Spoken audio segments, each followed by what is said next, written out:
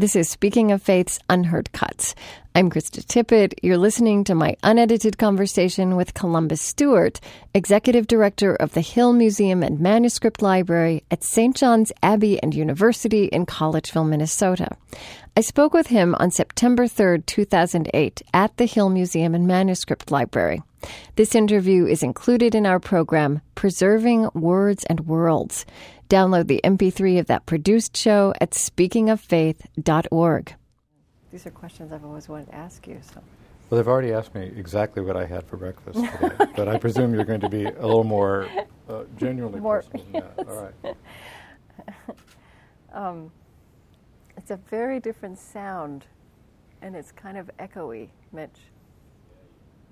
You know what that is? I sound like I'm in an echo chamber.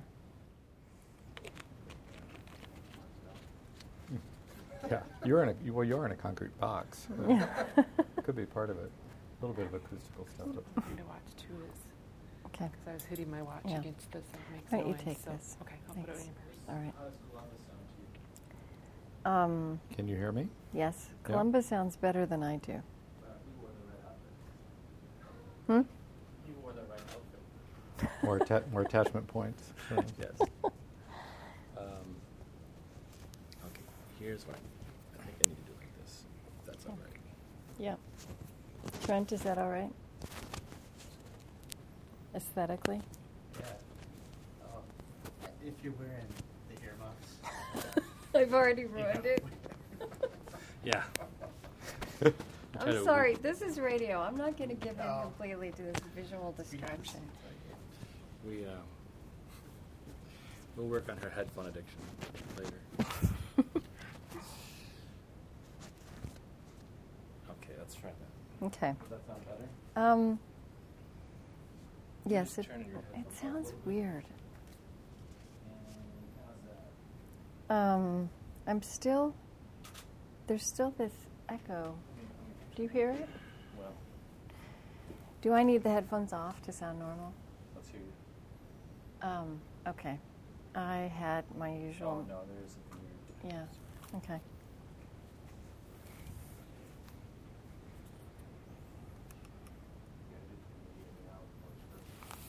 Have we met?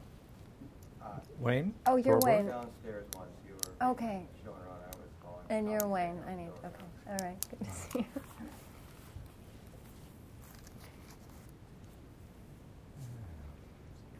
Yeah.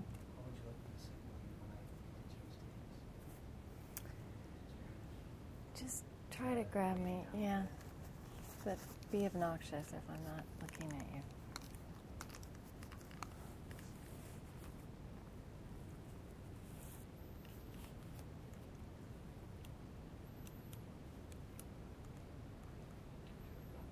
Is this any better? I think that's better. It's still funny, Mitch. I want you to. Well, maybe that's. Talk to you. I hear you, Columba? Sure. You hear any kind of weird stuff with mine? No, yours does sound It's normal. mine doesn't sound normal though, does it? No. It sounds like there are two tracks of my voice and they're slightly off sync. Try again. Okay. Testing. Hang on, sorry.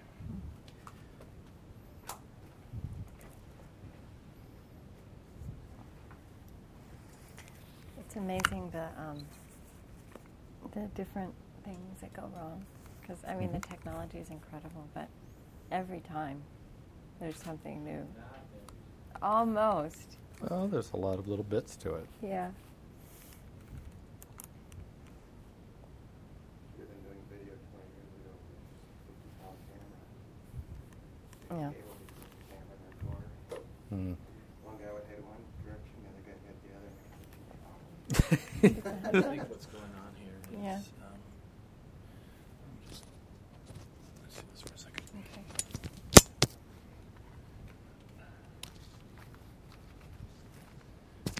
Check 1, 2. Check.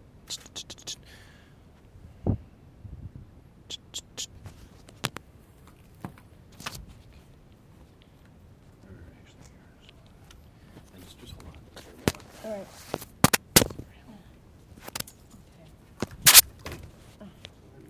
All right. Yeah. That may be sounding... That's still funny.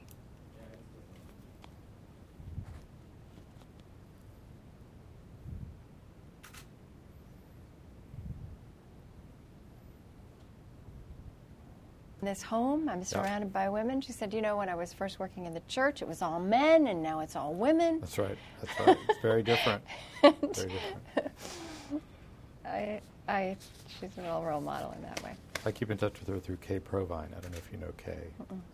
She works at the Episcopal home as a chaplain. I think I've met her. She's from the same part of Louisiana as my mother. Oh. Is your mother still there? No, she's in Texas now. Yeah. Okay.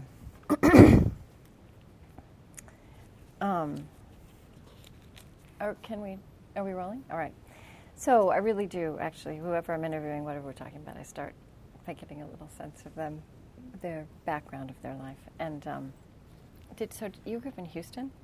I was born and grew up in Houston. Okay. In a Catholic family? Pretty much. My mother Catholic, my father Presbyterian, but not practicing for the most part. Would go with us to the Catholic Church. So we were all baptized Catholic and went through the usual sacraments and so on. Was it pretty unusual to be Catholic in Houston? In those years, it was a little unusual, but there were a lot of Louisiana people in Houston and East Texas. And so most of the Catholics came from there. Now, of course, it's completely different because of people moving down from the north and then, of course, the Hispanic population growing so much. Right. And then did you go to Harvard as an undergraduate? Harvard as an undergrad. What did you study? I did a special Harvard concentration, as we called it there, called History and Literature. And it's essentially a dilettante's major because you do both history and literature, and you pick a specific place, country, language, and a specific time period. So I did modern British and French history and literature. So basically late 18th, 19th, early 20th century. And, I mean, did you have a sense in those years that you would be heading towards a monastic vocation? I was always drawn to some kind of church vocation, but it would wax and wane as I sort of did all the things you're supposed to do in high school and college. Yeah. But I was always attracted to the liturgy. I was always attracted to the history and tradition. I was fascinated by what little I knew about monasticism, but I had no real awareness of it as a living phenomenon or as an historical one. I mean, I can't imagine that. So when were you in college then, in the 70s? 75 to 79. Yeah. I mean, I can't imagine that there was a lot of energy around that kind of future at Harvard in the 70s. So how did you kind of start moving towards that then? Well, just before I went off to college, I sort of reconnected with my Catholic faith and regular practice of it. And I'm not entirely sure why that happened. Maybe I had gone through such a period of rebellion that I thought I wanted something more stable before I went off to the unknown of college and the East Coast. And at Harvard, I found a very strong Catholic student organization. And I wasn't kind of a gung-ho activist or anything, but I was involved and regularly went to Mass, found sane people to talk to. And that provided a kind of steady rhythm through all the other stuff that was happening in my college years. And then what happened? I mean, did you kind of head this direction after you graduated? Well, it sort of happened in 2 or 3 different steps. The first monks I actually met as living then 20th century monks were Anglicans. The Society of St. John the Evangelist, the Cowley Fathers in Cambridge, had a very active ministry with students and local people. And I met a couple of them because I was doing 19th century British church history as really the main part of my work. A lot of French literature and a lot of English church history. And I met them and I loved the way they lived. I stayed with them, I prayed with them, experienced what it was like to eat as a monastic community in a refectory, listening to somebody read a book, watch the way they interacted. And I loved it, but it wasn't my church. And my mother threatened on more than one occasion, not quite to disown me, but to raise serious objections if I became Episcopalian and entered that religious community. So that planted a seed. And then when I went off to Yale for my first year undergraduate school, I met a couple of monks. There was one who was actually doing a summer Latin course at Harvard between my Harvard and Yale time. And then the second, Eric Hollis, who was one-time director of this library, was doing a doctorate at Yale. And it was through the two of them that Was he already a Benedictine monk? Already a Benedictine, both were. And through them I got a sense of what was happening in modern Benedictine life, and then made my first visit here in 1980. Yeah. And this was a very, very exciting place, kind of a radical place in the 60s and 70s. But it was on all kinds of fronts, liturgical, ecumenical. I was drawn to the way the liturgy was celebrated. I was drawn to the intellectual vitality of the place, because I would have been a college professor if I hadn't come here. And I just liked the spirit in the house, all these intelligent, really funny people. I mean, funny in the sense of humorous and witty. And I liked the fact that we did things like this manuscript project. And although I didn't work with this for 20 years, I liked the fact that it was here. Yeah. So, do you refer to people up here just say Himmel? Is that right? I mean, should we use that shorthand? Hill Monastic Manuscript Library. Was it always the Hill Monastic Manuscript Library? We've had many names, many names. We started off as the Monastic Microfilm Project. Right, Monastic Microfilm. That's what I've seen in that. Then it became the Hill Monastic Microfilm Library. Then it became the Hill Monastic Manuscript Library, because we wanted to de-emphasize just the medium of microfilm. Yeah. And our most recent incarnation is Hill Museum and Manuscript Library. Oh, I didn't even know that you... Because of the St. John's Bible. Okay. And the Arcartium art and book collection, which are now part of who we are. So that we actually have material, physical things to share with people, and not just the archive of photographs. Okay. So Himmel works, because Himmel works. through all of these changes. And the microfilm project, as it was initially conceived, which also gives you an idea of how the world has changed technologically, just in that. It's very interesting. As I was looking back, it was in large part a response to the fact that, to the awareness that so many manuscripts had been destroyed in Europe through the World Wars. And this, what felt like a very present danger in 1968 of nuclear catastrophe in Europe. Is that right? That was the focus. That's right. We actually got started a bit earlier, and 64, 65 was the key year. So it's not long after the Cuban Missile Crisis. It really is the height of the Cold War. And so many of our monks had close connections with Germany and Austria. Historically, we did a lot of material assistance to those monasteries after World War II. And these Benedictines came from Germany, That's the right. original. Originally St. from John's. Bavaria. So at that time, our focus was on Austria and Germany, particularly Austria, because Austria was a neutral country, but it was really the front line between East and West in the 60s. And that seems so remote Yes, it does. now. Yeah. Although recently, of course, we're sort of dusting off Cold War attitudes, unfortunately. So that was the inspiration, was to make sure that somewhere there was a copy of these manuscripts in case there was a nuclear conflict, because that was the particular anxiety. So, I mean, you've written, as a Benedictine monk, I have inherited the impulse for cultural preservation.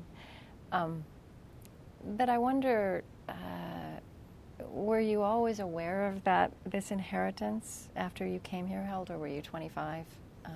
Or how did that become part of your consciousness? Do you recall how that became really important to you personally? I entered when I was 23, but that instinct had been with me personally long before. Anybody who grows up in a family with Southern roots, and my mother's family is from Louisiana, has an awareness of history. And it's often a tangled history, but it's a deep awareness of history. And I also grew up in a home that was full of antique furniture and things my parents had collected. And I was always a collector myself, the usual sorts of stamps and coins and rocks and shells and all of that kind of thing. So in a sense, I had an impulse when I came here. And what I liked about coming to a Benedictine monastery was inserting myself into a tradition that had roots even deeper than my own family or regional roots. And also brought me in contact with some of the things I've been studying. The world of languages, the world of antiquity. Mm-hmm. By the time I came here, my own scholarly interest had turned to the early church from the modern period. And there was continuity between all that stuff and what we do here. Mm-hmm. I always felt that this place, that St. John's, but the Benedictines perhaps in general and St. John's in particular, really make vivid and alive this notion of the church through space and time, across space and time. That's kind of what you're describing in your Well, own. and we somehow bridge it. Mm-hmm. Yeah. You know, we dress like this, Yeah. but usually there's a cell phone on my belt. So, I mean, how we put that together, I think, is one of the great Benedictine stories, because Mm-hmm. it's not just a 21st century effort to bridge this, but Benedictines were early adopters of all kinds of technology, whether it was timekeeping technology, so we got up on time for the liturgy, or printing in the 1450s. People think that we would have been naturally resistant because we had such an investment in copying manuscripts. But when somebody came along and said, there's an easier way to do this, we loved it. Mm-hmm. And equally with the microfilm. Microfilm seems antique to us now. It was avant-garde then, wasn't it? In the 60s, it was cutting edge. Mm-hmm. And convincing an Austrian abbot that he should let us into a medieval or Baroque library to use this ungainly modern microfilm equipment to shoot medieval manuscripts was really a dramatic intrusion of modernity for them. All right. But of course, as Americans, we were very American in our embrace of technology, even as we were also Benedictine in an openness to connecting the tradition with technology. Mm-hmm. So, you have some manuscripts with you, and I want to talk about some particular projects. But I'd like to just begin with. Can I pause just for a second? Yes. Am I moving around too much? No, just Okay. I figured out what the headphone problem was. Oh. I don't know if I'm going to switch now. No, it's okay. Do I sound all right? I have this feeling that I don't sound like myself if I don't have my headphones on. Well, you don't sound like yourself, so that's why my mic. Yeah. You have to be good too. Okay. It's magic. I magic headphones.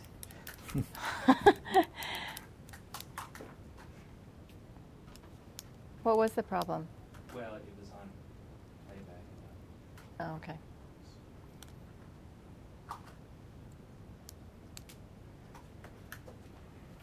We can talk about this in the web language.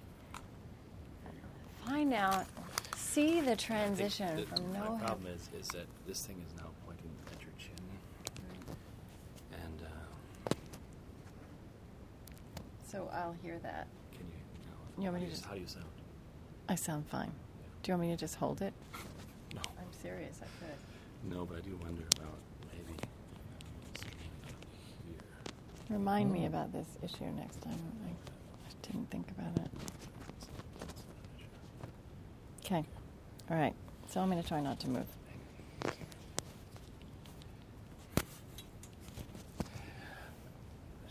You're the most patient host I've ever. Okay. How does that sound? Good. Okay. That's good.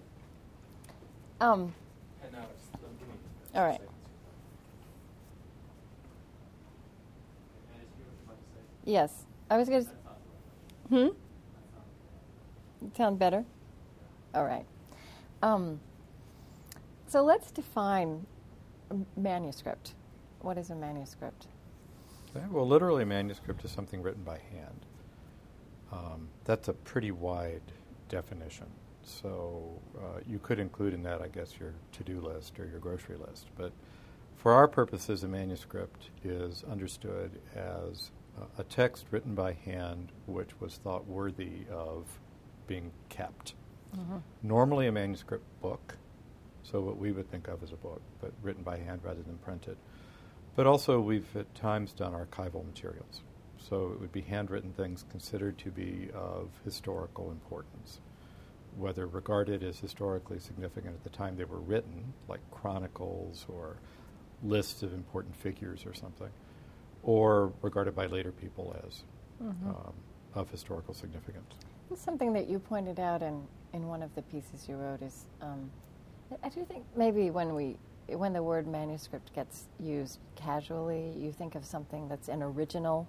Mm-hmm. And you pointed out that most manuscripts are copies of lost originals. But precisely, as you say, they were copied for a reason, because Right. they were important. Well, the way we tend to use the word manuscript today would be, I write a book. Right, and this is the first This thing. is the manuscript of my book, Right. meaning it hasn't yet been printed, Mhm. so I've handed it over to my editor. And it's usually, of course, generated from a laser printer. Mhm. So it's not a manuscript in the technical sense.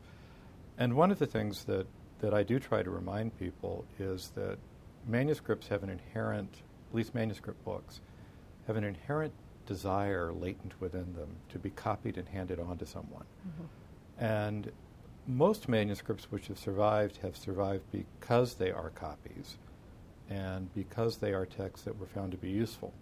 And the original copy of the manuscript, whoever it was who wrote it down for the first time, whether it was a liturgical text or an original theological work, is long gone because it wore out or it was destroyed or there was some kind of natural calamity.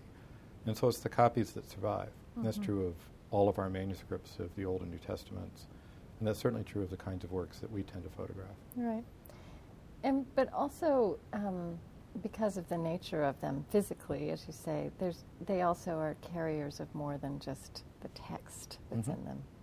That they tell. You use this phrase, the stickiness of manuscripts. What do you mean by that? Well, this is one of the interesting evolutions in a way that's happened in manuscript studies, because an earlier generation of scholars thought of manuscripts in terms of the fact that they carried texts, and the actual words of a text were what mattered. And the carrier might be of interest to some, but was really less significant than the text itself. Whereas more recently, scholars have recognized that manuscripts also preserve the context in a way that printed books simply don't. So the way it's bound, the marginal notes, the ownership inscriptions, the comments about the weather or who was king, or the kind of fabric that's used to line the book, all of these things become clues then to the community which produced it, and then the communities or individuals who owned it. So our transition from the old black and white microfilm photography to the high-quality color digital is important because we can look at all that stuff. But what's interesting about that too is that you've pointed out that in the early days of this project there was a different scholarly sensibility also, that what you had to capture were the words on the page. That's right, and as you say now, technology makes it possible for you to get incredible high resolution digital color, but you're saying that there's also been an evolution even in this span of 30 years, 40 years, in terms of what we value. That's right. People do bindings. There are people who specialize in little bits of silk or cotton fabric that are used in bindings.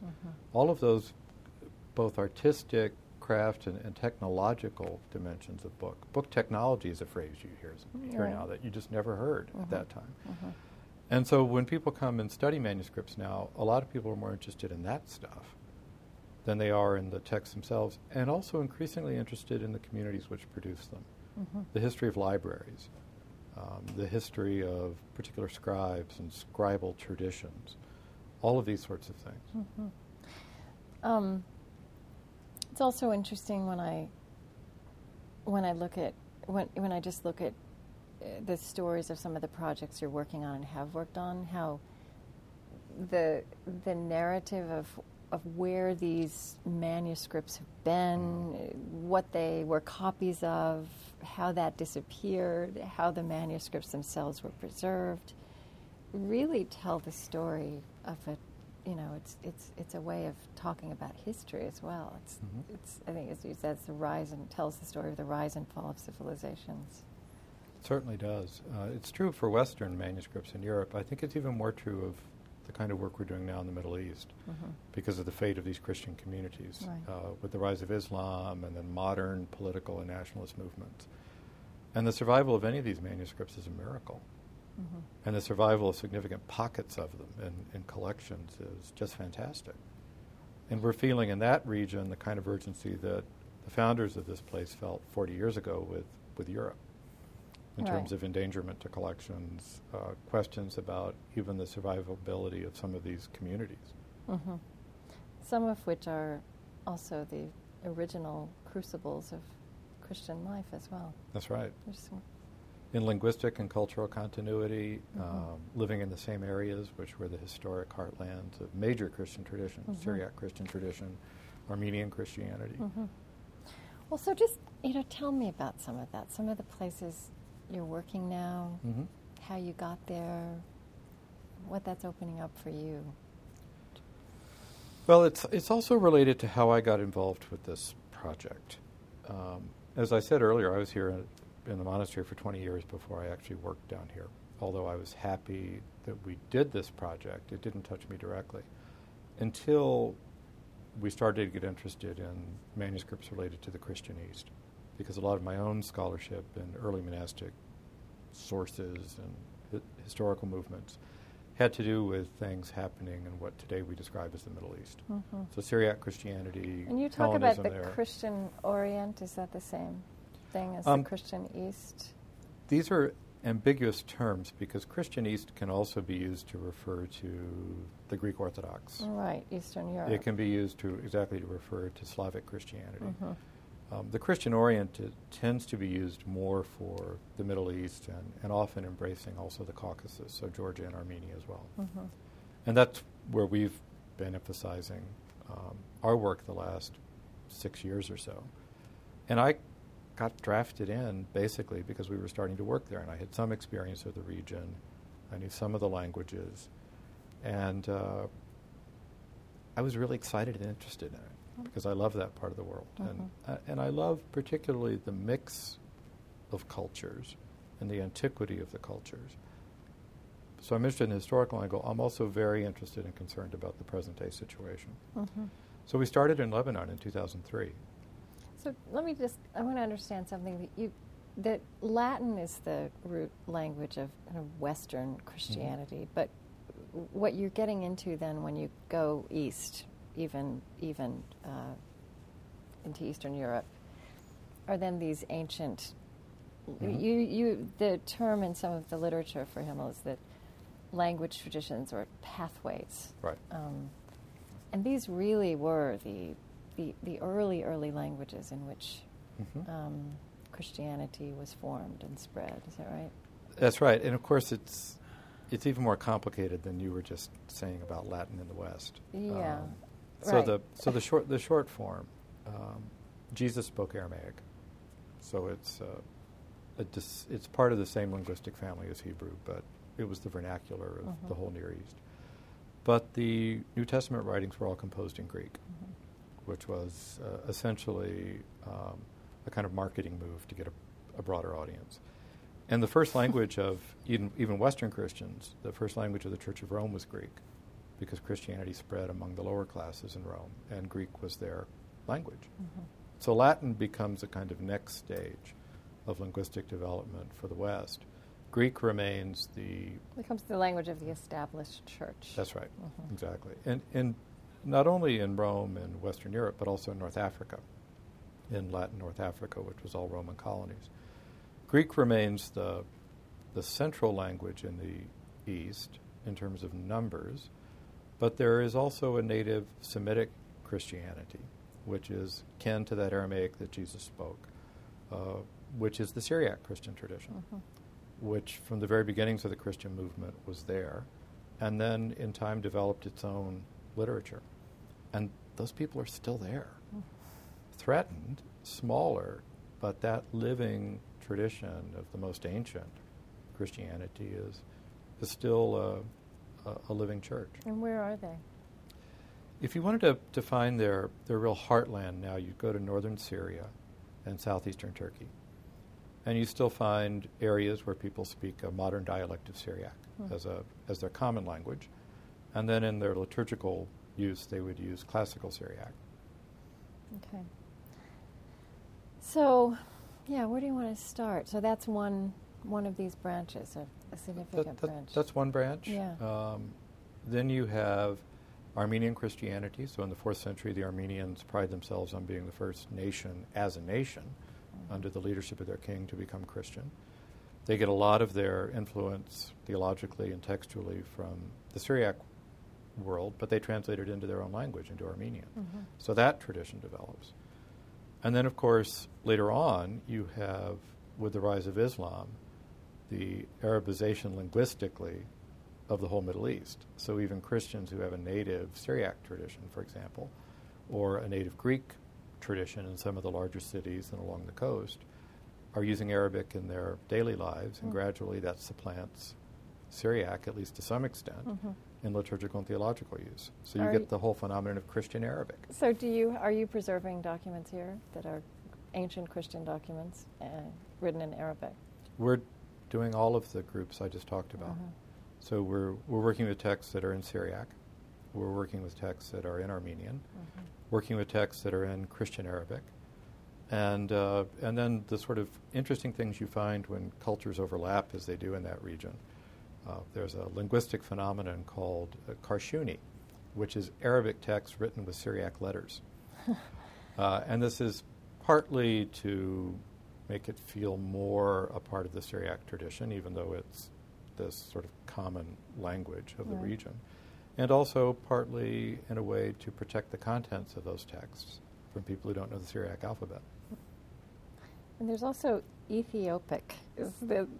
Does that mean Ethiopian, or does that mean something derived? Well, there's a kind of 19th century way of talking about the classical Ethiopian language and describing it as Ethiopic.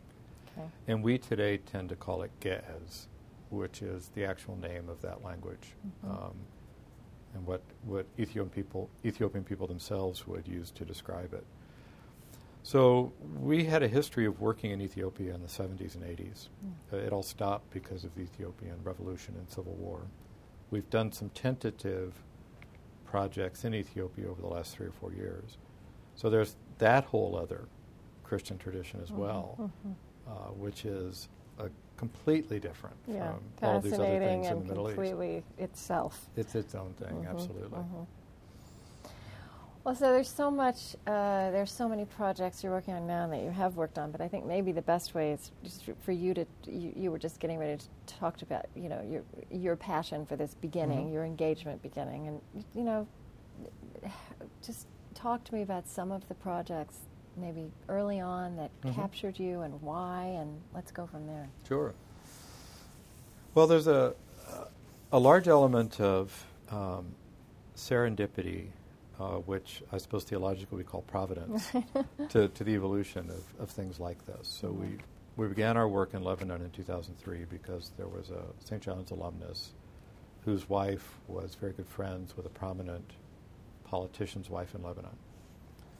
They were very well connected. The way the world works. Exactly. And they were well connected with one of the churches in Lebanon. Through them, we made some contacts. We went over in 2003, early in the year. I went back with Wayne, our tech guy, and another fellow to start the project in April of 2003, which was right at the time that the American troops were entering Baghdad. Right.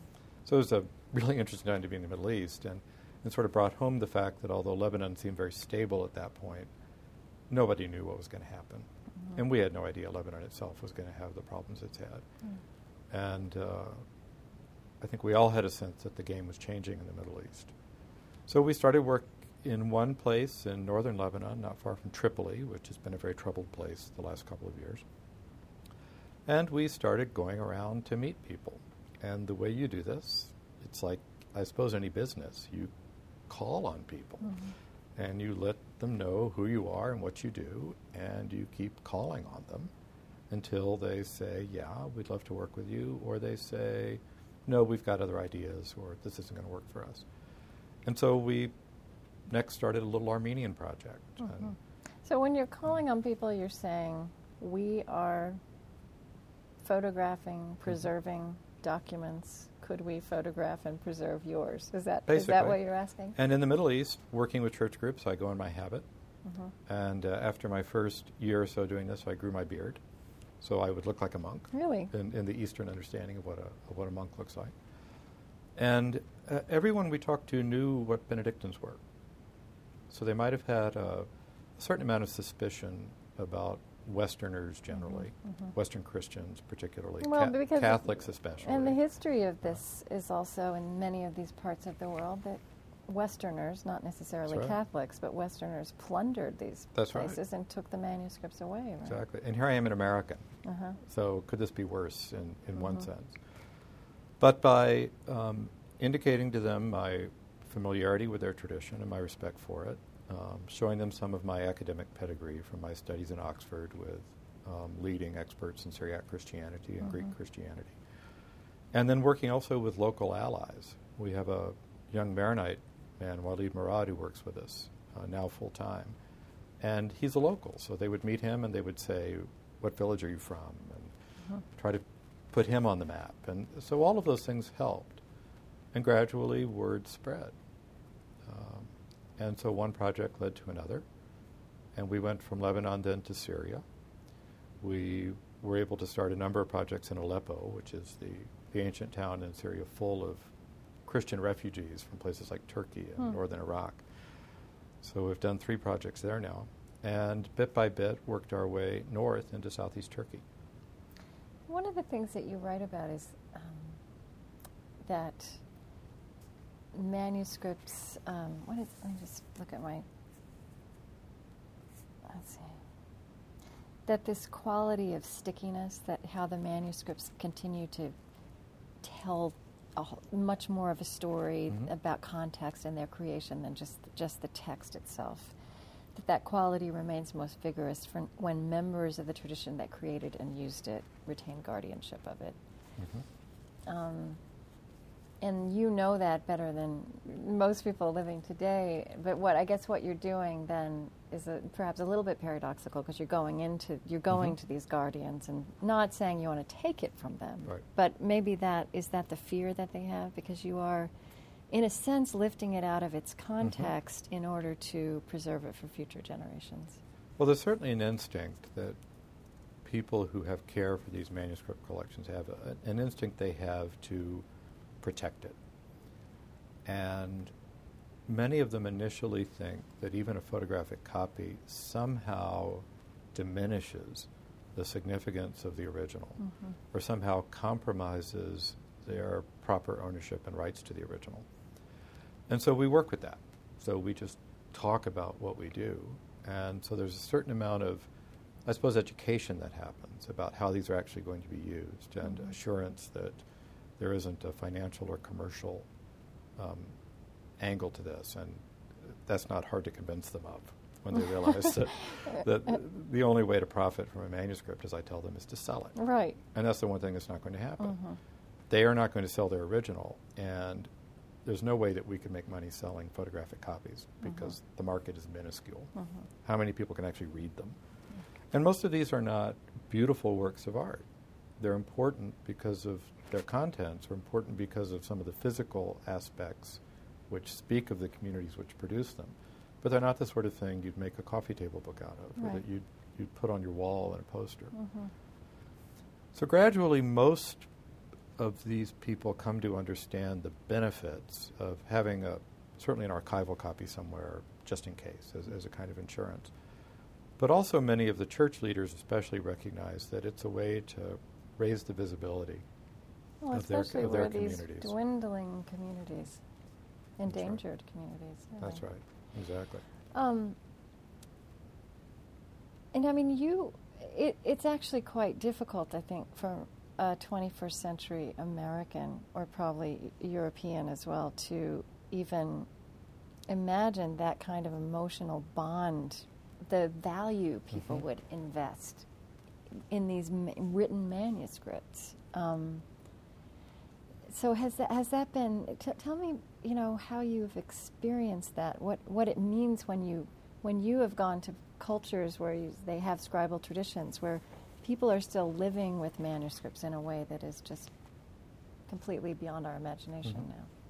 Well, in the West, the connection with manuscript culture was broken largely by the invention of printing, but also by what happened in Europe with the Reformation, the Counter-Reformation, the suppression of monasteries.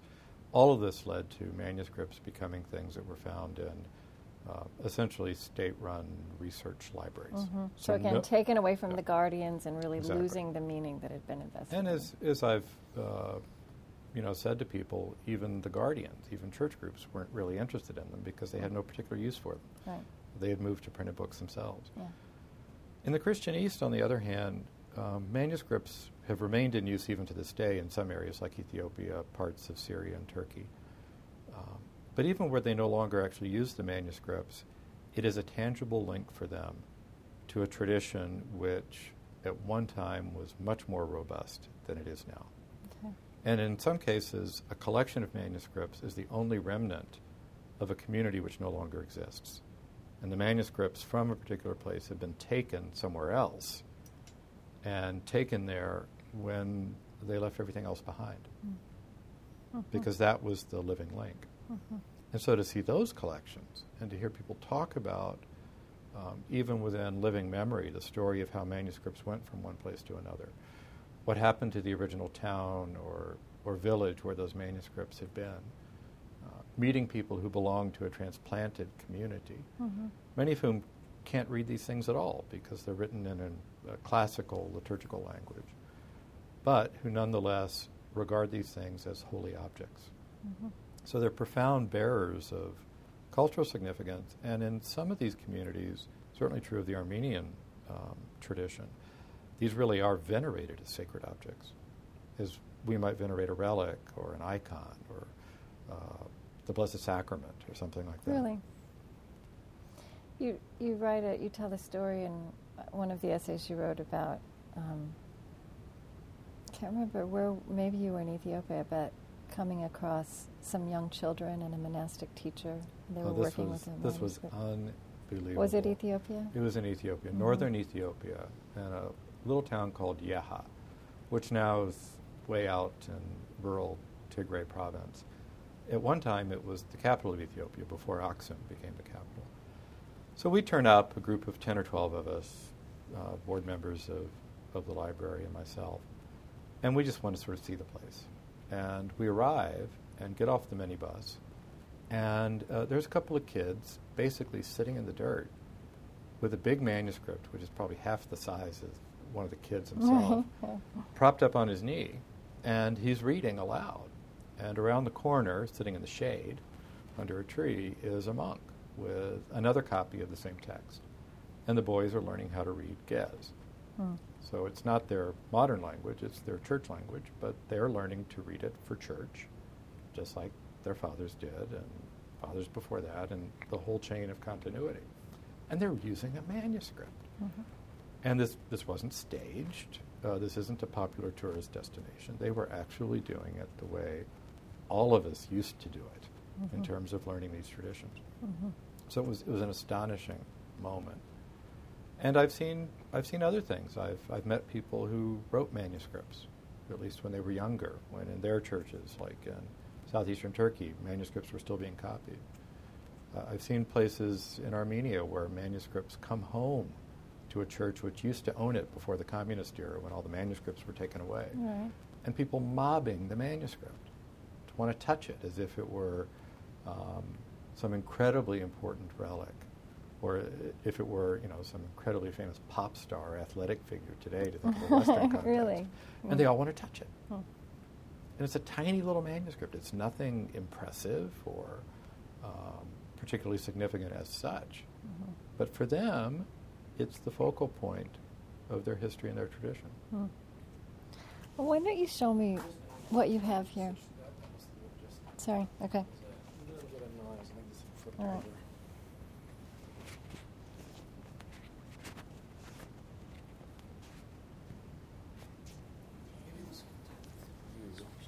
You want to switch tapes?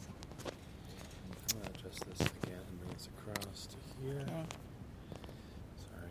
It's just, for some reason, this... The many voices of Krista Tippett. That's right.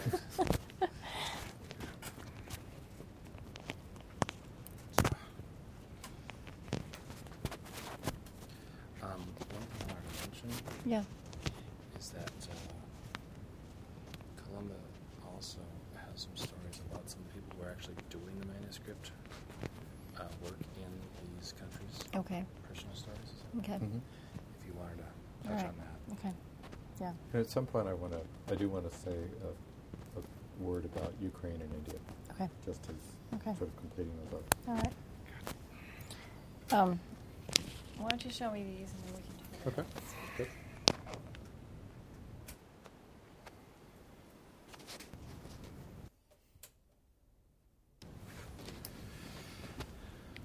Sorry. Just lovely. Just Our, a work in progress. Our medium is rapidly evolving as well. Mm. No? think- 5 years ago, we just did a radio with great big fat microphones. Yeah, I described that. I've done some stuff in the studio here, and said I described it as trying to kiss a grapefruit with that. Yeah. That sort of thing hanging. But in at front least of you. it's static and you know Yep. where it is. Right.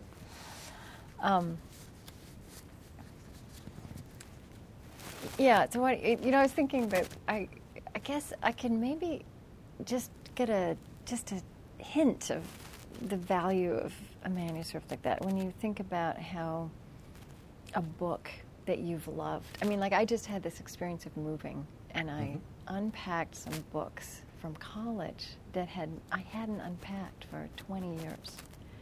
Just a box that had, been in the back of a closet. And it was like taking out old precious friends, and the fact that they were yellow made them even more beautiful to me somehow. And I mean, that's just just an echo of. But we don't have experiences like that. Mm-hmm. And that's not even, to imagine it being something that's handwritten. is incredible. Diaries, journals. That's probably Yeah, as close that kind as of we thing. get. Right. Yeah. Right.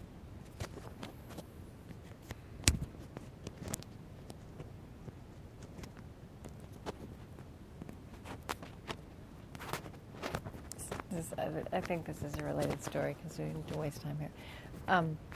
My daughter, she's 14, right? So she's this whole new generation where, like, they don't talk on the phone. They text and they email, and well, sometimes they do all three at once.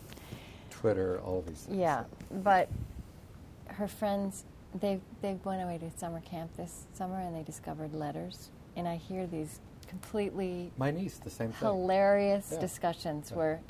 where they say, "Wow, aren't letters fun? Yeah, they're awesome.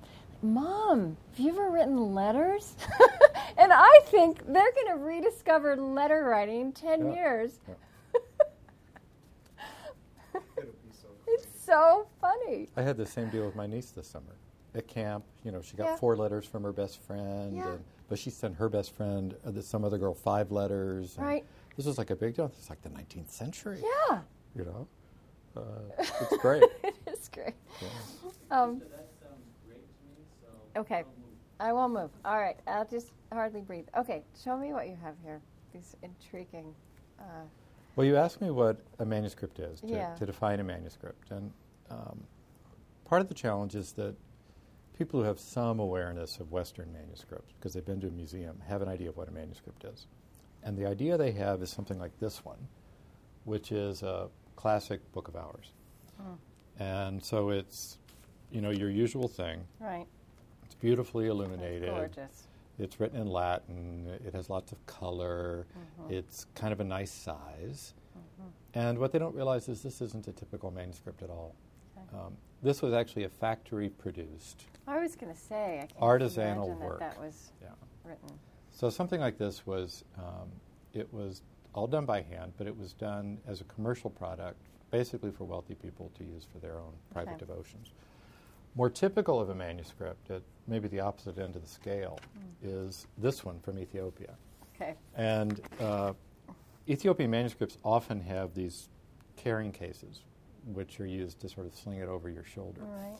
And the great thing about Ethiopia today is, while manuscripts are not written as much as they used to, only in a few places, they still sell these little book covers for people to put their Bibles in Really or kind their of like psalters. a leather purse. Yeah, That's exactly. what it looks like. And often, Shoulder bag. often there's a flap, and you can see this one has been repaired, and it's been kind of charmingly repaired with a little piece of leather. They haven't taken the fur off. All right. So we love to share this one. So this looks like something you might see on National Geographic that was found in a cave. Exactly, exactly. And it's How old is that? It's a classic Ethiopian-style manuscript. This one is 18th century. In terms of the way it's put together and designed, it could also be 20th century. It's just that this one shows from the style of the writing and the wear. So it's just a wooden cover? It's a wood cover, and you can see it's even a wood cover that's been repaired because it's split along the grain. And it's made up as all manuscripts are. You take a few pieces of paper and you fold them over and stitch them, and then you stack those folds, and then you stitch those together. This one, like many Ethiopian manuscripts, doesn't have a leather cover on the back like our books do. And so you can see the infrastructure of the binding. Right. But you look at a manuscript like this, and you can see that this is one that was really used. Yeah. The edge of the page has been repaired where it was turned. These are protective kind of chamois end papers. This is made out of vellum. So this is treated animal skin, like many of the Western manuscripts and some Eastern ones. And they reused a page from a 16th or 17th century manuscript. So this might be a replacement manuscript. And then they reused an old page as a kind of flyleaf, which is very common. And then the manuscript itself. And you can see that it's blackened from the oil on fingers as the pages have been turned. This is the Book of Psalms, which is the most commonly found Ethiopian manuscript. And it's also been close to the fire. You can see little edges where somebody left it next to the campfire one night. It smells of fire. And the text is written in the classical way. Just like all of the manuscripts we work with, somebody went through and lined out all of the writing. You can also see the pen pricks on the side, which were used to hold it down and to measure the lines. And then using black ink and red ink for headings, the manuscript itself. What language is this? This is in Ge'ez. Yes. And Ge'ez is a Semitic language. Right. It looks a little bit like, I don't know. I mean, I thought it was Greek from a distance, but it's a Semitic language, so it's in the same broad family as Hebrew and Arabic and Syriac. It's unusual, though, in that Ge'ez has vowels, and not all Semitic languages do. And so this is a great artifact because, again, you see all sorts of little bits about people who owned it, extra text they've written at the end, doodling. A little doodle. And a modern ballpoint pen or felt tip marker from somebody, maybe as late as the 60s or 70s. And when I look at this, I can actually imagine that people would crowd around it and want to touch it. And a lot of people did. And obviously somebody's kids got hold of it because there's all sorts of doodles in it. So you find something that had been in the family, like a family Bible. The difference being that this was probably used quite regularly until fairly recently. Another example of the kind of manuscript that is more common than the fancy Book of Hours is this one, which is an Italian manuscript of the Gospels, 12th century. And it has a little bit of ornamentation, but it's basically plain text. The writing is so tiny. Yeah, this must have been done by very, very young scribes. I was going to say, certainly under 40. Certainly not but by me. I don't even think most people could, so that you think they had small hands so they could write that small, That are very fine quills that they wrote with. But it's also telling us something important about a manuscript, because the canon of literature, of course, is smaller. This is a manuscript of the Gospels, probably written for an itinerant preacher, a Dominican or Franciscan, who would have used it only for reference because he essentially had the text memorized. Okay. So when you think about it that way, the small writing isn't so much of an obstacle because you're just needing... It's like footnotes for him. Exactly. So you're just looking up the text. That's what it looks like. It looks like footnotes. That's right. You don't it curl also up doesn't look as used. It doesn't have the fingerprints. It's probably been trimmed at some point to clean it up a little bit and rebound, but you're right, it wasn't as heavily used. That Book of Psalms was probably used for daily devotions, and this is more of a reference to it. Now, when we talk about the Eastern Christian manuscripts and some of these issues of changing cultures, one of my favorites in our collection is a manuscript from Egypt, which is actually written in Greek. It uses a Coptic-style alphabet, but it's actually written in Greek, and it has an Arabic translation. And it's from the 14th century, written in Egypt for a monastery. Oh, over to the right. Over to the right. Parallel. So you have a parallel translation. And it's interesting for all kinds of reasons. By the 14th century in Egypt, the Christians, who may centuries before have used both Greek and their native language of Coptic, had long forgotten Greek. But they kept copying Greek texts because those were important for their history.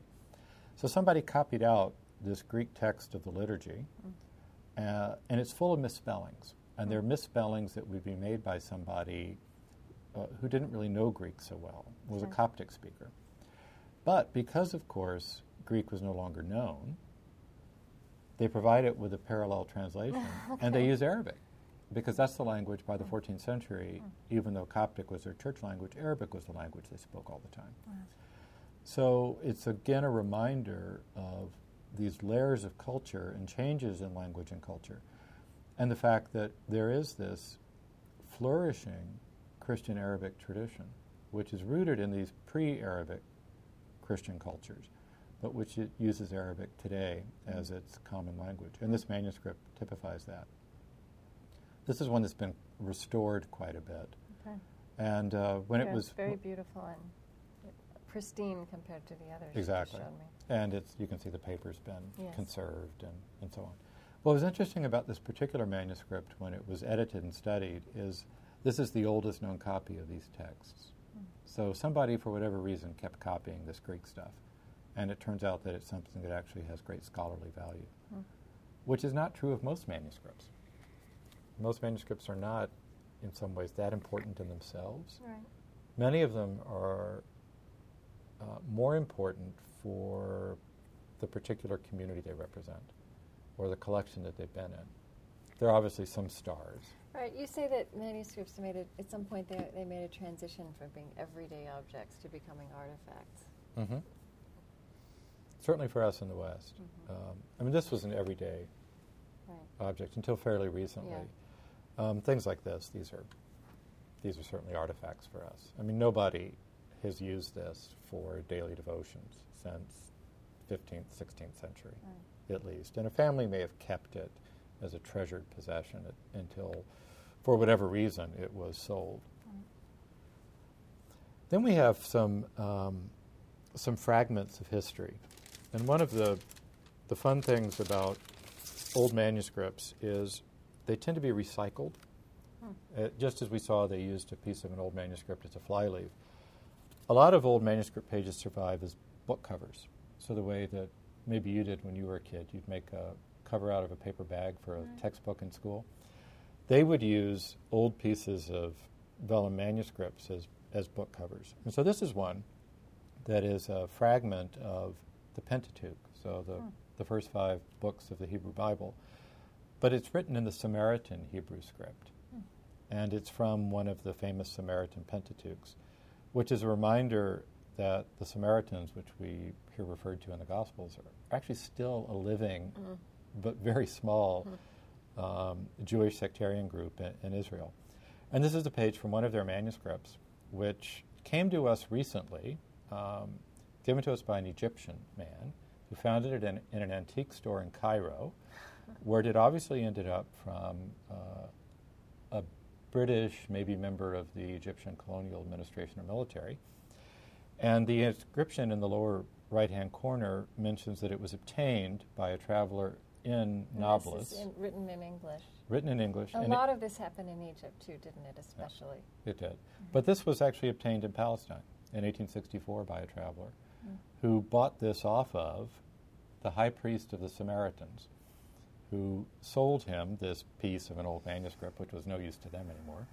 And it says for a little bit of money and also some arak, which, of course, is a liquor. I've met the current high priest of the Samaritans, who now has a souvenir stand in Nablus, and I bought a Diet Coke from him, which is a little different from getting a manuscript fragment. But there are survivors like this, which are interesting in themselves because they're ancient texts. And also, again, there's this little bit of stickiness Yeah. So we know how it left that community, where it had already been reused as a book binding. So it was a cast-off, even in its own community. And then another example, just to get a word in for the Armenians, is a 12th century fragment of the Gospel of John in Armenian, which again was preserved as a book binding or as a flyleaf. And this is in the oldest known Armenian script, with later commentary on the side from when it was used as a binding. Oh, I see. So one of the things that we find in a lot of the manuscripts that we're photographing now is things like this that have been reused as bindings, as flyleaves, and we photograph all of that. Because, again, these are things that scholars want to see and try to glean whatever they can about the history of these communities. I think you've told a story about being in how when you went to when Himmel went to Ethiopia in the 1970s, and you would have monks just in line bringing things they had, and that among what was collected were the oldest known copies of all the books of the Old Testament. I mean, so In Ge'ez, in their Ge'ez. language. Yeah, yeah. And they were still using them in some cases. It's incredible. I mean, part of this is the nature of Ethiopian monasticism, which really does feel like stepping into the Middle Ages for us. The country itself has been through so much recently, but there are still these living ancient cultures there, which show very little evidence of the intrusion of modernity. Mm-hmm. And so for them, using a 7th century, 9th century, 10th century manuscript, as long as it's legible, it's no big deal. Mm-hmm. So there's not a sense of the passing of time or the sense that belongs to a different age. How does this encounter for you and your colleagues here, your fellow monks from St. John's, with these monastic communities which do seem to retain characteristics of earlier eras? I mean, how has that changed or broadened your sense of what it means to be monastic? Has it changed you? Well, there are two sides to this. There have been many experiences I've had of living among these ancient communities which continue to survive. In some cases, they're flourishing again after almost dying out. And there's something thrilling about being in a monastery in southeast Turkey at Mar Gabriel Monastery and getting up at 4:30 or 5 in the morning and gathering in a church which has been there since the 4th century with 6th century mosaics, and hearing a group of kids gather around a single large volume of Syriac to chant the liturgy in the same way they've done it forever. Mm-hmm. And to know that it's been sung the same way in the same place for 1,500 years, 1,600 years. And that's thrilling. And that's something we don't have in the West, where even our monastic tradition is not so continuous. Yeah. So that's poignant and powerful. And it makes me a little wistful, because that's not our kind of monasticism. It also makes me think harder about one of the questions that I'm working on now in my own scholarship, which is the nature and the traits of traditional monastic culture. And then the really challenging question of how much of that's possible now. So as a 21st century Benedictine, how honestly can I say I'm really part of that tradition? So that's one side of it. The other side of it is seeing so many monastic traditions which became extinct and sort of picking through the remnants. Mm-hmm. And this is an experience I've probably had most powerfully in Western Ukraine, where we started a project a year ago. And going to the major state library in Lviv, which is the major city of Western Ukraine. And this is a place that at one time was part of the Austrian Empire, then it was part of Poland, and then it was occupied by the Nazis, and then the Soviets had it. And so by the Soviet period, of course, they shut down all the churches and the monasteries, took all of the manuscripts, dumped them into a state repository where the curators have done their very best for decades under very difficult circumstances to care for what they have, but can barely digest all of the remnants of religious cultures that have been deposited there. So I turn up, and they take me around the rare book room. And imagine a room not much larger than the gallery that we're sitting in here, packed to the rafters with manuscripts. And they're pulling things off the shelf and saying, we don't really know what this is. And they hand it to me, and I say, oh, it's a 16th century missal from the Carmelite monastery that used to be here from the Austrian period. I look down on a lower shelf, and I see 20 Torah scrolls, which are the only remnants of what at one time was one of the most significant Jewish communities in Galicia, which is what that part of Ukraine is called. And the Germans, of course, destroyed all of the synagogues, killed almost all of the Jews of Lviv, which at one time was 30% Jewish until the early 40s. But somebody salvaged the Torah scrolls, and there they are. And they don't really mean anything to the people there now, because the cultural link has been broken. But somehow, miraculously, somebody recognized these are important to keep. So you're talking to people who are all Ukrainian and modern Ukrainian, who have no connection to the Roman Catholic traditions evident in the Latin manuscripts, to the Jewish traditions evident in the Torah scrolls. And I'm looking at that and just thinking there are so many layers of extinct culture here, and extinct from the 20th century. Right. So, man, what does that say about the fragility of anything we're doing? Which makes the work that we're trying to do with this manuscript preservation all the more important. What happened to those Torah scrolls? Do you know? Are they still there? They're still there. There's an American project which has been trying to track down and inventory them. And I know somebody's looked at them. Now, most Torah scrolls, you don't digitize them, A, because they're holy objects, and B, because it's copies of the same text. And the scribes are so careful. But people are aware of them.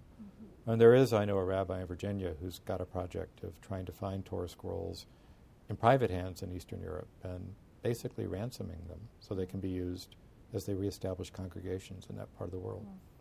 Fascinating. No, yes. Okay. Facing elsewhere. It's because Mitch is such a perfectionist that we win Peabody Awards. Louder than. That's all right. It's just so noisy.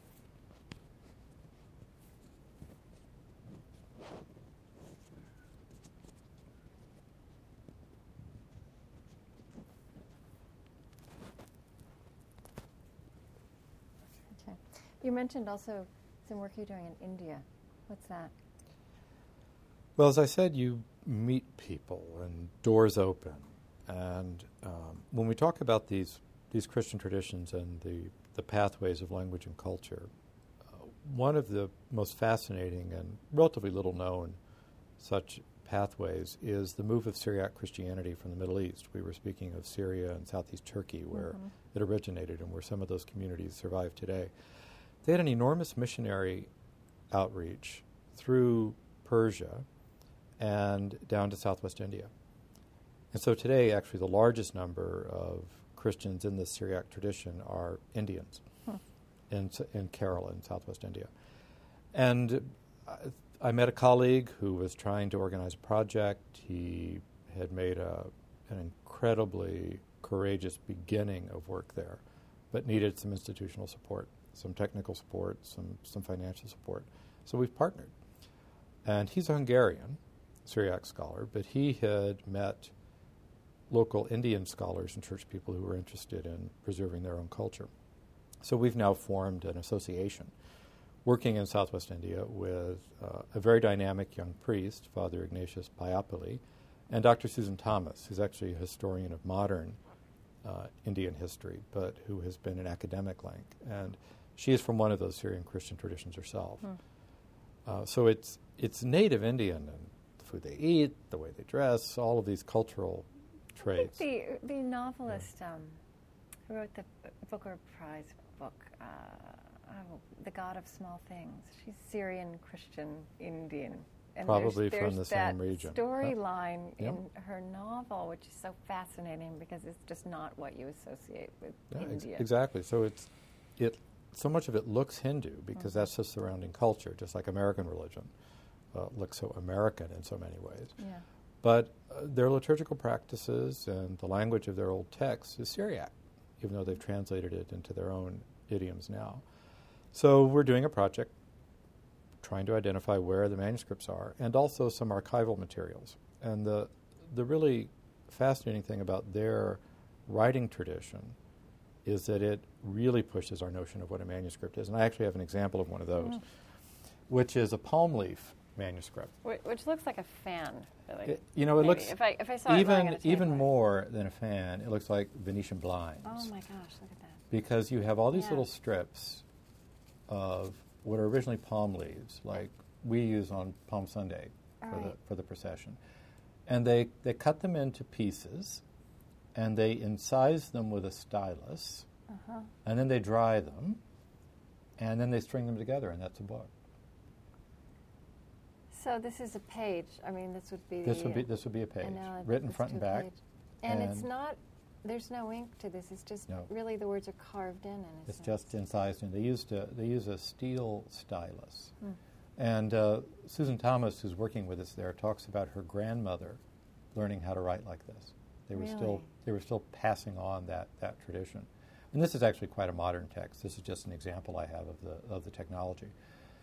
So they had books that were written like this, and they also have archival materials which are actually on long palm leaves, a pile of which looks like the day after Palm Sunday. And there are stacks and stacks and stacks of these palm leaves in churches throughout Kerala, many of which are being thrown out by parish priests who say it's old stuff, nobody can read the old language, who cares, let's modernize. And our partner, Father Ignatius, is saying, give them to me. And so we're photographing them. And a team has been found of people who can still read the old form of their language in which these are written. Is there a so special those are being challenge photographed. in photographing this? Because you don't have the contrast that you have with the There's a real challenge. So Wayne, our tech director, has went with me and Phil Steger, my deputy, to India last January, and he spent a lot of time working with them on ways that you could light it, particularly these long palm leaves, how you photograph them in segments, and then how you keep the digital files in sequence so that you can put it back together. So it's a real challenge. And you can imagine the working conditions are not always ideal, working in that area, in a lot of churches which are poorly lit and dusty and so on. This looks like it would be more durable, though, than a written page. Is it or not? This is more pretty like a durable. Piece of wood, more pretty like durable. A piece of wood, but the problem with all of these organic materials, paper, leather, whatever, is they're creatures that eat them. So there's obviously fire and water are threats, but the greatest threat to something like this is a rat or an insect. Are you getting what you need? Okay. So this stuff is fun.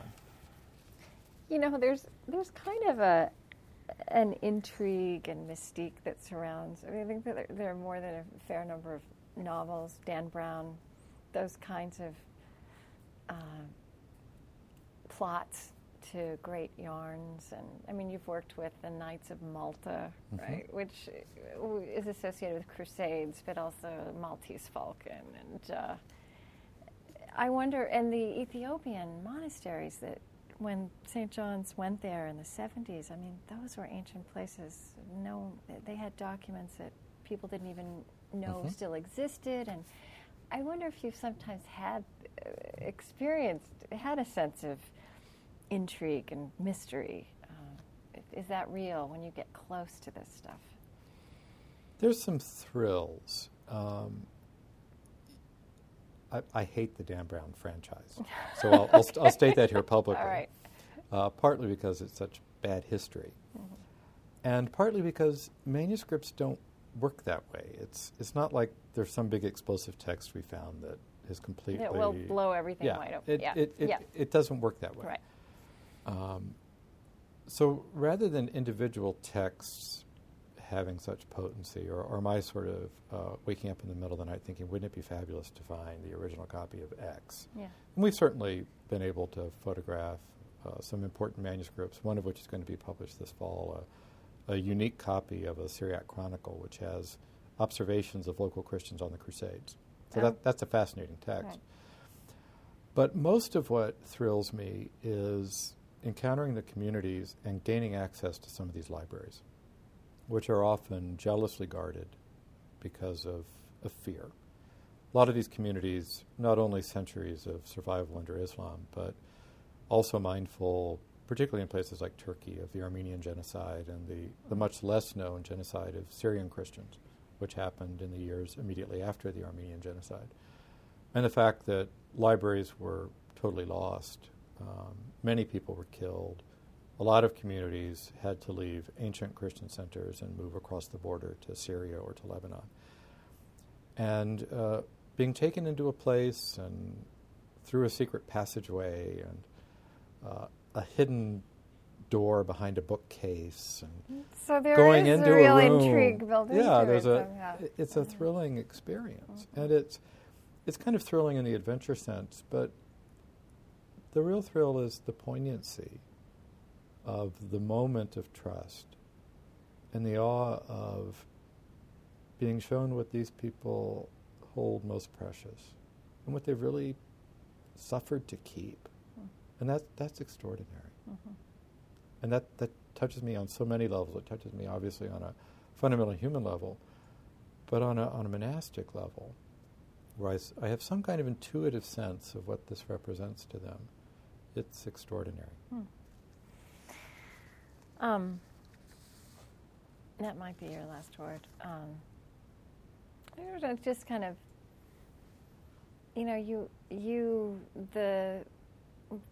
this center, this museum and manuscript library, as we discussed early on, has its vision and mission have broadened. So you are about the preservation of cultural preservation of manuscripts in particular. You also have original lithographs of Picasso and Chagall on religious subjects, and you have this extraordinary St. John's Bible project. You're hosting that now. Is that the right way to say that? And you've written that this is all a profoundly Benedictine undertaking, that for 1,500 years Benedictines have been committed to glorifying God by creating, caring for, and preserving books, art, and architecture of enduring quality and beauty. I just want to tease that out a little bit. How does this work glorify God in your understanding and your experience of it? Wow, there's so many aspects to that. The biblical quote which inspires that is a line that occurs in Benedict's chapter on the artisans of the monastery, where having told the artisans of the monastery not to get proud about the particular skills they have, and also having told the monastery they should sell their stuff at a slightly lower price than other people do, lest they start to get avaricious about commercial enterprises. Benedict quotes Scripture as saying, whatever else happens, let it be the case that in all things God is glorified. So there's that sense that every aspect of what we do, even the most mundane, like things we produce and sell, should glorify God. And Benedictines have kind of taken that little hint and run with it. Benedict himself had no idea that Benedictines would build great churches, or that we would have scriptoria, or that we would be preservers of civilization. Right. He was just trying to start a monastery and have some guidelines for it. And it's a kind of blessed accident of history that his particular understanding of monastic life became the norm for Western monasteries really only around the year 800, under Charlemagne and his successors. But that notion that everything we do somehow should touch what is most holy and fundamental in our lives, and that instinct you find in other parts of the rule, like treat the tools you use in everyday activities like the sacred vessels of the altar, says that everything can be a bearer of the holy. And if, as Benedict says, everyone we meet conveys Christ to us, so the guest, the sick, the pilgrim, our fellow monks whom we meet on a daily basis, as challenging as it can sometimes be to recognize Christ in someone with whom I'm disagreeing. Know too well. Exactly. Right. That instinct, that sort of sacramental instinct to find something holy in everything runs deep in us. And so I think it's tended to make us want to do our best, whether it's a humble task or kind of something more exalted, like a great work of art. I think on the cultural side, this instinct monks had to keep copying in the Middle Ages, this instinct we've had since to study. And whether individual monks themselves are involved in these pursuits or not, a basic sense that that's something important to Benedictines, and that that's a distinctive trait of who we are. And that's what we've continued in all of the things that you were just summarizing. Mm-hmm. And people ask, well, why do you do this? And why do you run around photographing these manuscripts? And I say, I don't particularly have an answer to that right now, apart from that instinct and that spiritual impulse. That's for people over the next several hundred years to say as they read them and use them. Mm. But there's some instinct that we have as Benedictines that all of these things should be cherished, and particularly things that are threatened in places where they may be lost or destroyed. And that they should be cherished, and they should be cherished somewhere as you've particular. Said, things, manuscripts that are so endowed with people's sense of what is holy, that are cherished in those communities. And they should be safe somewhere. And that somewhere we think should be a Benedictine monastery. And this is that place. Okay. All right. Is there something I didn't ask you about? I mean, we're going to get a tour, but we can keep, if there's something else that you want to talk about, something I didn't bring up. Or Mitch, I don't know if you have any questions back there.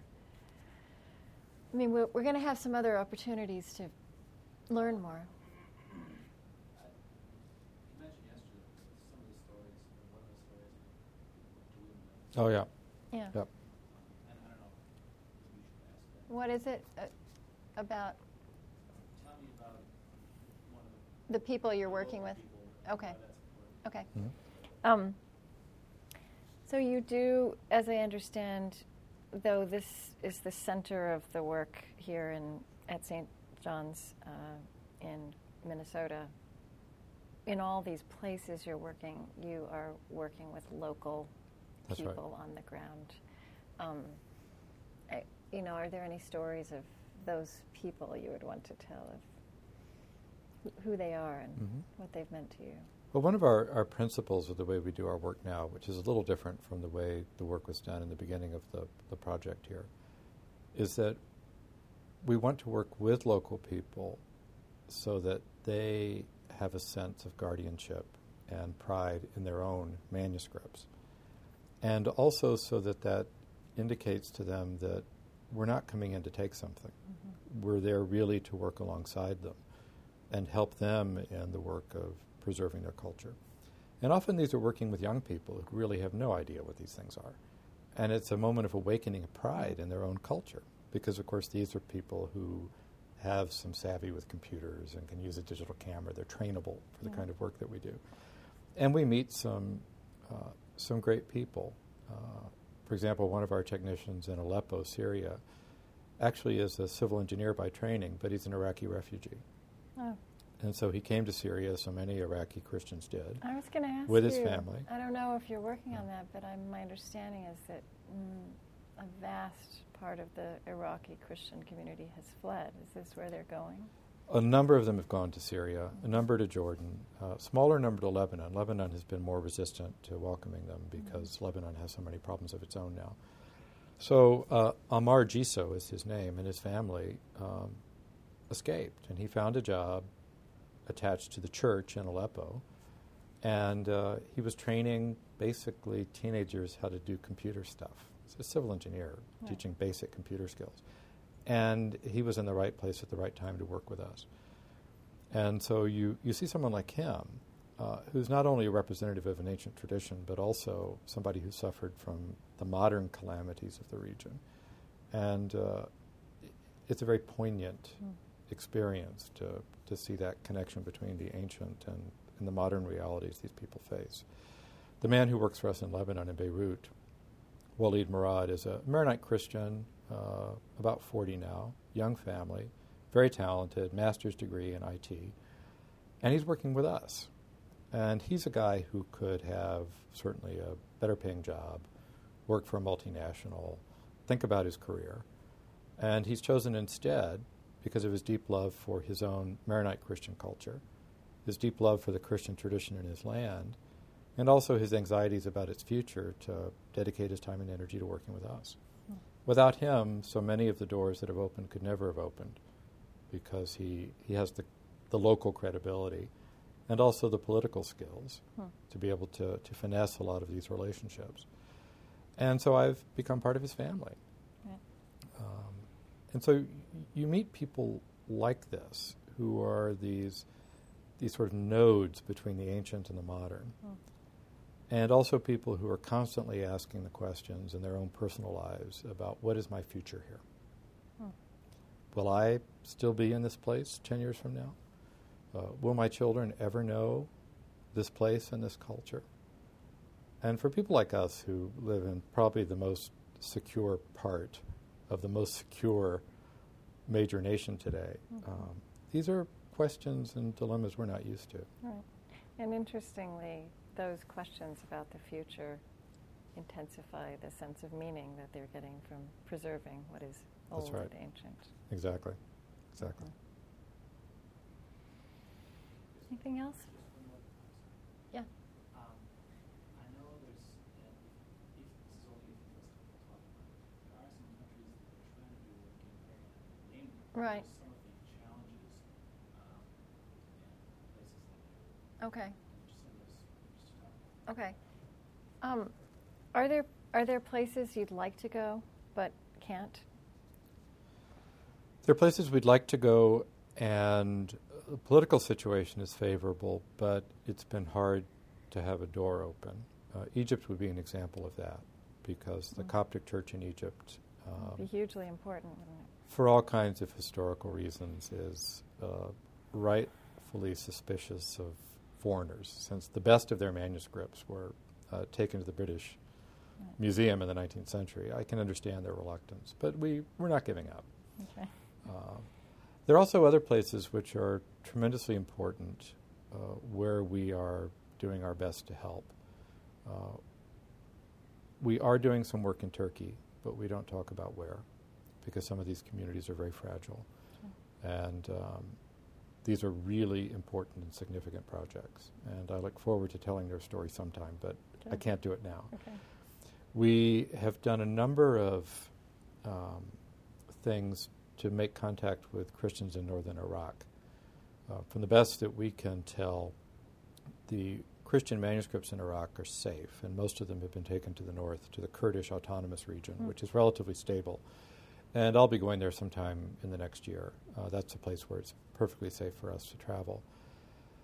And trying to make contact with some people who are already doing some digitization work, just to give them whatever help and support they need. And the really poignant thing about those manuscript collections is a lot of things that were taken from Turkey in the early 20th century were taken to Iraq, because that was thought to be a safe place for Chaldean Christian communities, for the Syrian Church of the East communities. And of course, it's become a very, very dangerous place. So we hope to find out more about what's happening there, and hope to help in whatever way we can. We're also very concerned about the situation in Georgia and Armenia. Right. Georgian, I noticed, is one of those language pathways, one of those, 7 or 8 language pathways. Georgian is a real outlier for a lot of people in terms of their understanding. It's an ancient Christian community with a very distinctive and difficult language of its own. And they're in the same ecclesiastical family as the Greek Orthodox and the Russian Orthodox. So they're different from most of these groups we're working with, different from the Armenians, the Ethiopians, the Syrian Orthodox, and so on. But in Tbilisi, there's an astonishingly significant manuscript collection. And we're building a relationship with them, and we'd love to help in any way they can. You were building this relationship before the recent thing, and trying to send expressions of support and anything we can to help them. That's an area where people would have thought, there's no real danger to any manuscripts, even if there would be scholarly value in photographing them. I don't think we'd be so confident in saying that today. So part of the lesson we're learning is that places where we thought all of the political and civil unrest had calmed down, like Lebanon, even Ethiopia more recently has been troubled, like Lebanon, like Georgia, like the Ukraine. suddenly the game seems far more It's complicated. interesting, just those four you mentioned. Also, they're for very different sets of dynamics that are Exactly. bringing new kinds of turmoil. Exactly. So I'm constantly having one eye on historical sources to work with these collections, and the other eye following the news. Yeah. I may be the only Benedictine with his own subscription to the Financial Times. I'm not sure about that, but Oh, I don't know. It But would surprise me if lots of Benedictines I may not. subscribe to the I like to be Financial unique, Times, but right. maybe I'm not. Yeah. But the reality is we have to follow this stuff very closely because we just don't know what's going to happen, even in the areas where we're already working, like Lebanon and Ukraine. And Syria, which has been relatively stable for Christians, and Christians there will say they're the freest they are almost anywhere in the Middle East. Who's going to predict the future of Syria? It's great. Well, this is fabulous. You're Yeah? happy? Okay. I can take my headphones off now. It's great. Thank you.